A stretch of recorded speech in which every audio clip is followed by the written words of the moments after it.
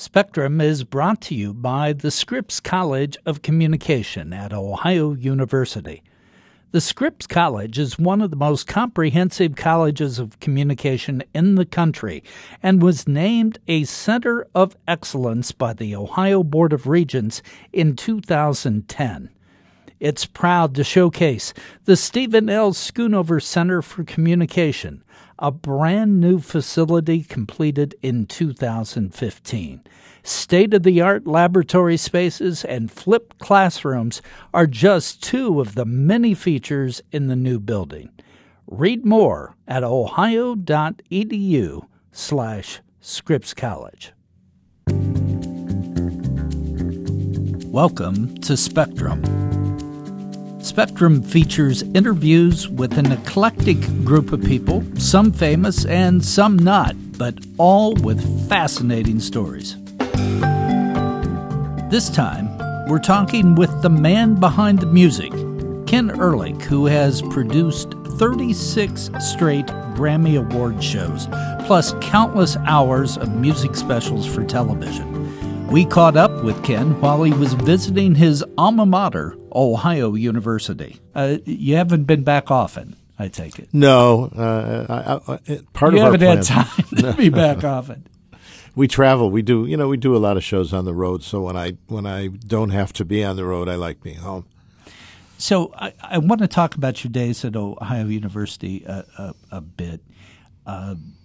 Did they prepare you for what you've done in your life? Yeah, in a very kind of roundabout way, I think that's the case with a lot of us. Yeah, Go ahead. There was not a college of communication. It was journalism school. Right. It was in the days of, in terms of journalism, it was the 5 W's, Yep. And I don't think that's changed. I think that, when it comes down to it, whatever sequence you're in, whatever your career path is, that's still germane to it. You really need to, that's communication. That's the definition of communication. Who, what, where, when, why.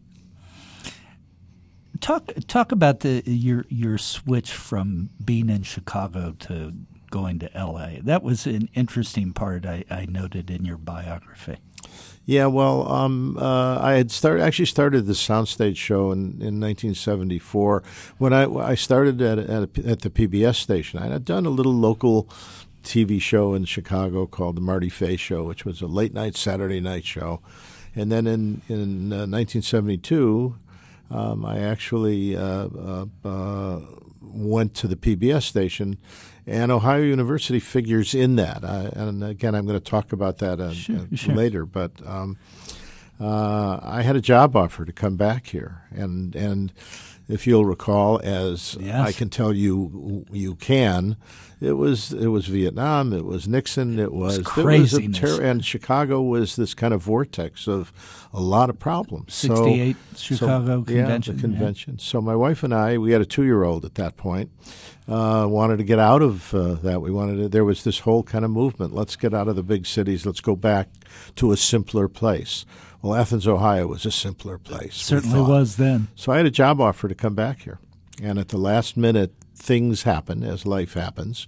And I wound up not doing it, not coming here and actually going to the PBS station. And that was a turn. That was the beginning of that career path. So first it was a local show named Made in Chicago. Then it became Soundstage. And then a couple of years into Soundstage, I had an offer to come out to California. It was also kind of a part-time 7 or 8 week thing. I took a leave of absence from the PBS station and wound up staying there. Had to have that security net. Oh, you're not kidding. Especially when you had a family. Yeah. So we moved out, and everything turned out well. And I stayed pretty much in the specials world. I could have, as you pointed out, I did produce Fame for a couple of years somewhere there. But my career has basically been these one-offs where you go. It's the Desperado formula of come on in for 2-3 months and then move on to the next one. But a repeated theme throughout is not just been these one shows, but music.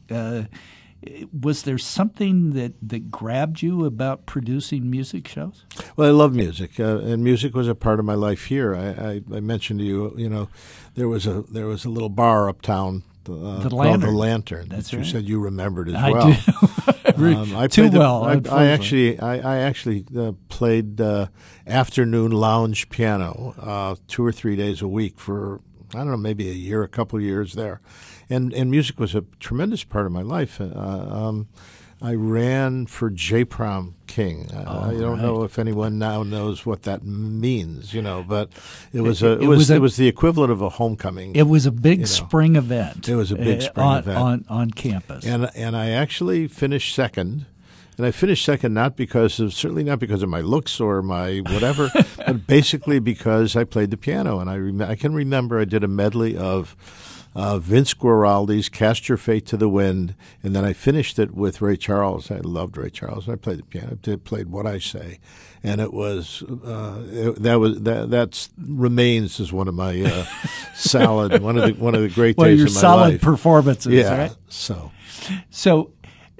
that love of music. I mean, you've worked with the world's greats. Is it harder to produce music because of the element of sound, or is it easier because it has a beginning and an end and it's not ongoing? Well, it's both, because on the one hand, it's kind of it's a known quantity, because for the most part we're working with artists who, when they come to do our shows, have a body of work that our job is to translate visually and make it interesting scenically, but obviously also technically to retain and to enhance the quality of the music. But the difficulty comes in that because there is so much music programming, there's so much available, the challenge for a producer is to bring something creative to it, something innovative, and our contribution, if you will, has been this kind of what people call them Grammy moments. They're combinations where I'll take two artists and put them together, where we'll do something that traditionally an artist will go on a television show and do their biggest hit, and I'll go to them, whether it's the Grammys or other shows that we do, and say, I don't want to do your hit. I want to do something that you want to do. I want to ask you, wait a minute, I read somewhere, or we talked before about how you love Billie Holiday, Let's do a Billie Holiday song. Let's do something different.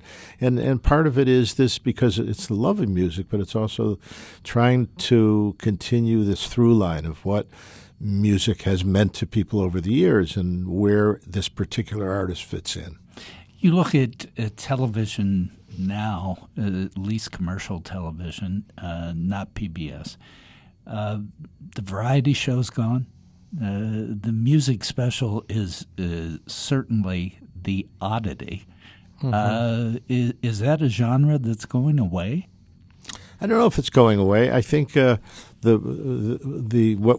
it's crossed in the curve is the word event. And what still seems to work, and what still audiences are interested in, viewers are interested in, are events. The Grammys is an event.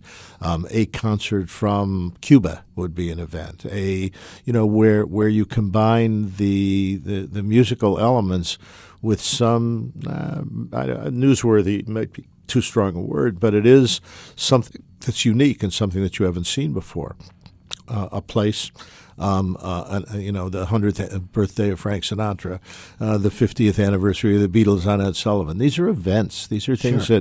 that whether you are 50 or 60 years old, or whether you're 15, all your life you've heard about, oh my God, what was it like at the Ed Sullivan Theater when, the Beatles took the stage Right. that day in February 9th, 1965. I was here when they first did it. I lived. There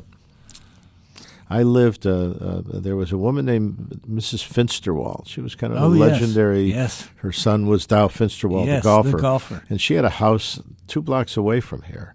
And for a year, I think I lived in the basement of that house. And she invited us up. She had a TV, of course, and I can remember on February 9th, this was actually 1963, walking up to her living room. There were a bunch of us, and we sat there and we watched the Beatles. I mean, that's history, and it remains of interest to people today.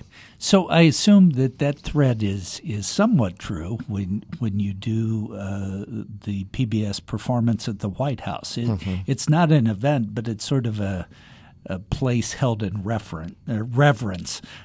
So it's tied to a place, right? Yeah, but it's also the combination. The shows that we've done. We did. It was an anniversary. It was during Black History Month, and we did a show about the music of the civil rights movement. So Bob Dylan came and sang "The Times They Are Changing," about a half a mile, quarter of a mile from where he had sung it on the Mall. 50 years ago in 1963. That's impactful. Joan Baez was on the show. The Freedom Singers were on the show. And each one of the shows we've done have been themed with the participation and collaboration of the president and the president's staff, so that we are doing things that are it's not just about being in the East Room of the White House, which, by the way, is pretty damn cool. It is. But beyond that, there is this overlay of historical perspective. We'll be back after this short message. The Scripps College of Communication is designed to bring forth the people who bring forth knowledge by word or image or data stream, and in every medium and by all means it succeeds. The Scripps College of Communication is where one generation of thought leaders and storytellers opens the doors for the next, educating and inspiring each other, bridging disciplines, forging connections, pushing beyond the syllabus and beyond limits. And because all participants belong to a far-reaching community of achievers, they reach higher and further. Not just ready for change, but hungry for it, demanding that ideas be heard, perspectives shared, and visions realized. This is how the Scripps College moves the world forward. This is what knowledge demands, and this is why the Scripps College of Communications exists. To make it loud, to make it clear, make it known. Learn more at ohio.edu/Scripps College. In doing my research for talking with you, you had a quote. I hope you remember it. I'm not sure who you said it to, but you said, "Artistic excellence in the entertainment field is a movable feast." What did you mean by that? Well, I think it's that things are constantly changing, and I think particularly in music, but it's in pop culture. It's in all forms of popular culture. It goes from one thing to another, and we're at a time right now where there's this kind of hip hop is the predominant part of American culture. Where did hip-hop come from? Well, it came from narrative. It came from lyric. It came from story. And all I think I've tried to do over the years with whatever, country music, has parallels. Country music's always about stories. It's always story-driven. Country music, at least in its old form, was like watching a soap opera in 3 minutes. Absolutely, absolutely. So I think that's what I mean by I don't know. Movable feast just means basically that the landscape changes regularly. So as you're approaching things to do, and I didn't even scratch the surface in my introduction of you of things to do. How do you evaluate whether something's worth your time?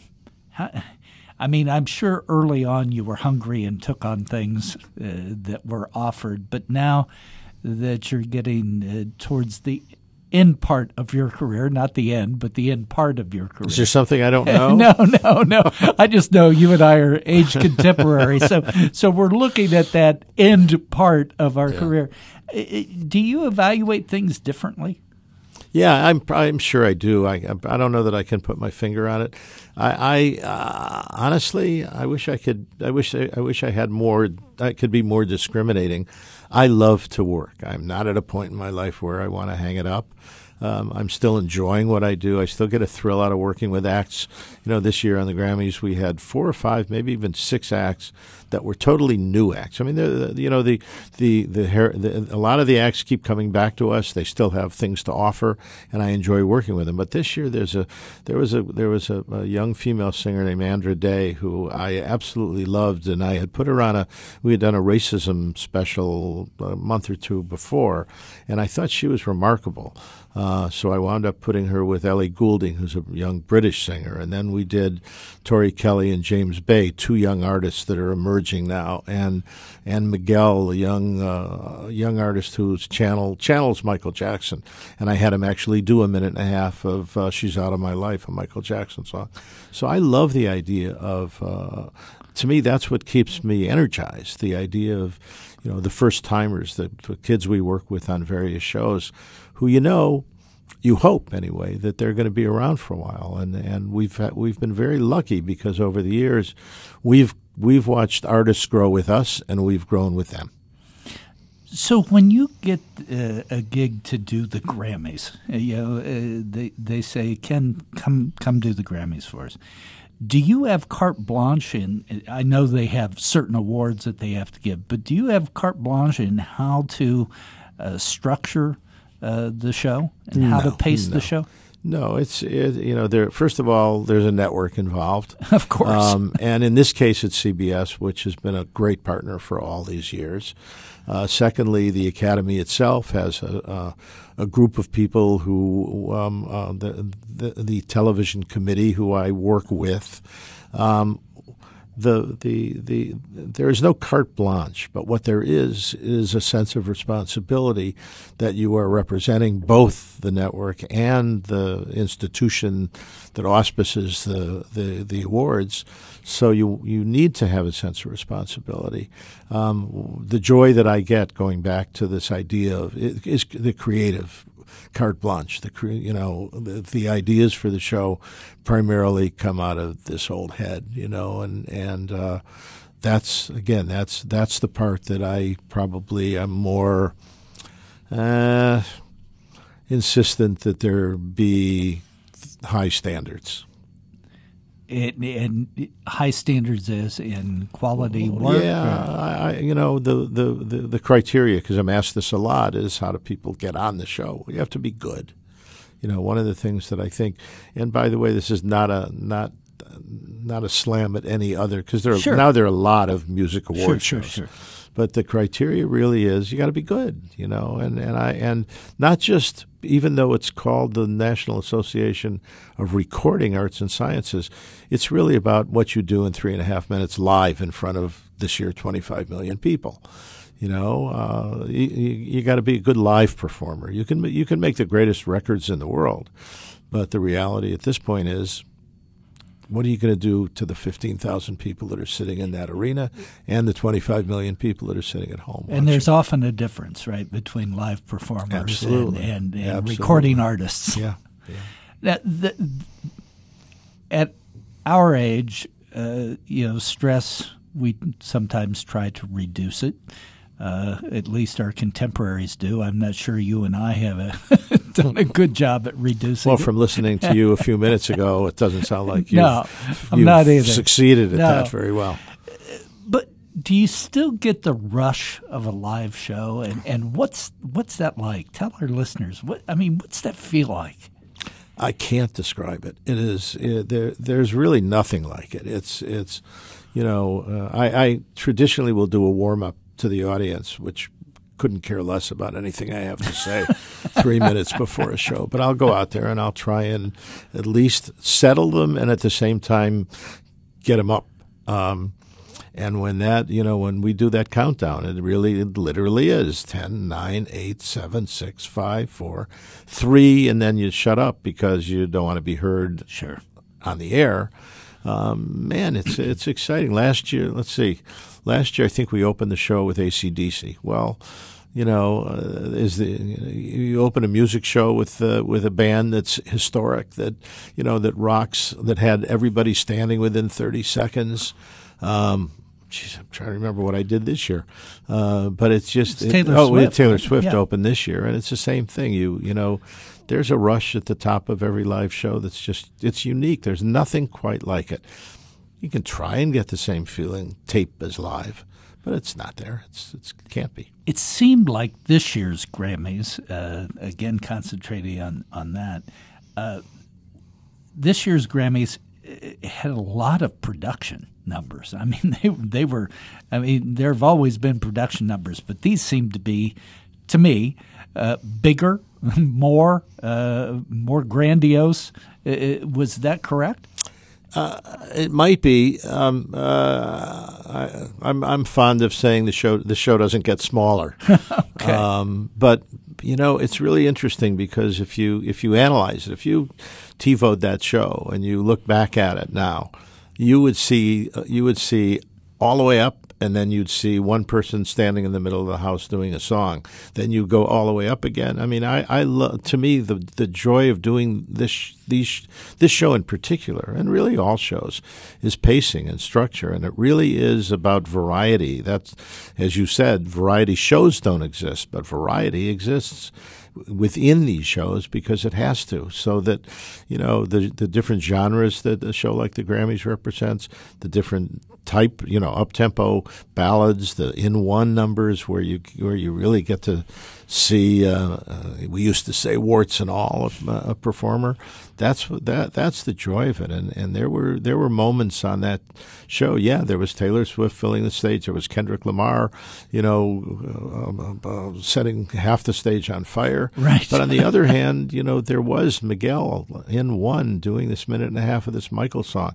There was, I use this. We have this center. We call it the little pod outside in the middle of the house. Those have become increasingly important pieces of the show. So when you do a show like the Beatles show or the tribute to Frank Sinatra, there you have, again, multiple artists. Did you have control over that show and as far as content and pacing? Well, with Sinatra, we worked very closely with the Sinatra estate. We worked very closely with both Nancy and Tina.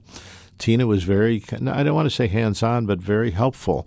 And there's a historian, an archivist at the Sinatra estate that just kept us on the right track with everything. What I loved about that show, I don't know that America cared that much, but we were given access to the original charts, the charts that Nelson Riddle wrote, that Gordon Jenkins wrote, that Axel Stordahl wrote. And almost every number, there were one or two that weren't, were those original arrangements, sometimes transcribed or transposed into the key that an artist was doing it. But those were those original arrangements. With the Beatles show, it was one of the joys of I loved both Sinatra and the Beatles. I love music in general, but I can remember like it was yesterday, because it almost was yesterday, in December, which was really literally a month and a half from when we did the show, getting a call from McCartney on a Sunday morning because he hadn't committed to performing on the show. He knew we were doing it, and we had his blessing. We had there's a major Beatles estate, a Beatles company, Apple, still exists. And when he called and said, I think it was very simple. He just, Ken, blah, blah, blah, I'm glad we're doing this. This will be great. Let's talk about my set.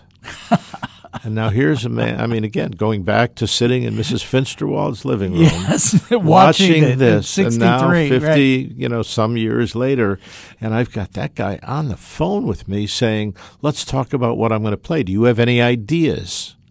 Whoa. Come on. That's pretty cool. Yeah. That's pretty cool. And then, of course, the two of them, Ringo. And Paul and Ringo, did perform, and it was just like it was historic because they had not performed on television since that time, since those, right, since the breakup.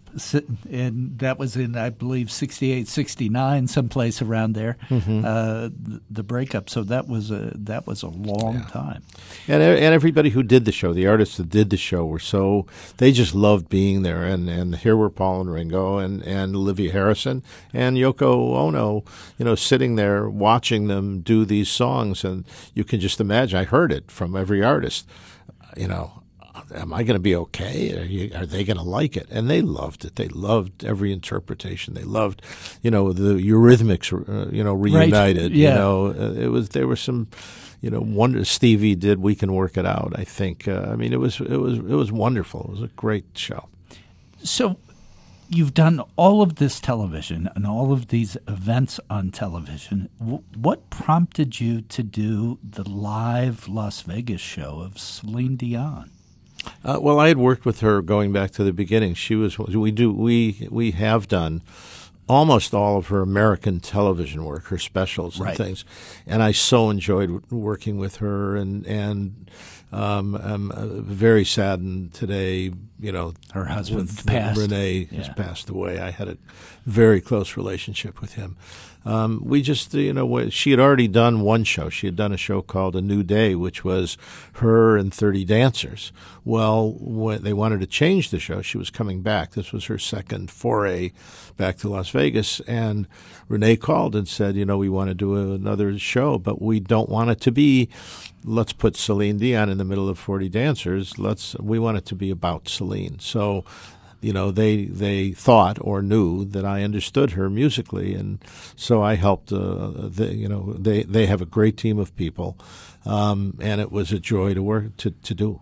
Do you consider the same things, the same visual elements for a live show that you do for producing something for TV? Yeah, I think so. It's a little different in that, again, with this particular show, they didn't want to head toward too much production. There's some production, but basically the idea was her and a 31-piece orchestra. We've been talking with Ken Ehrlich, who has produced the last 36 straight Grammy Awards shows.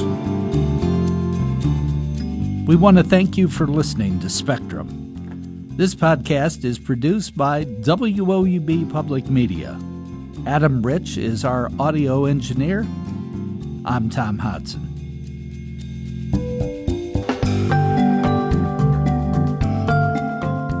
Coming up next is a riveting conversation with Ira Glass, who's the creator of the ever-popular radio show This American Life and the explosive podcast Serial.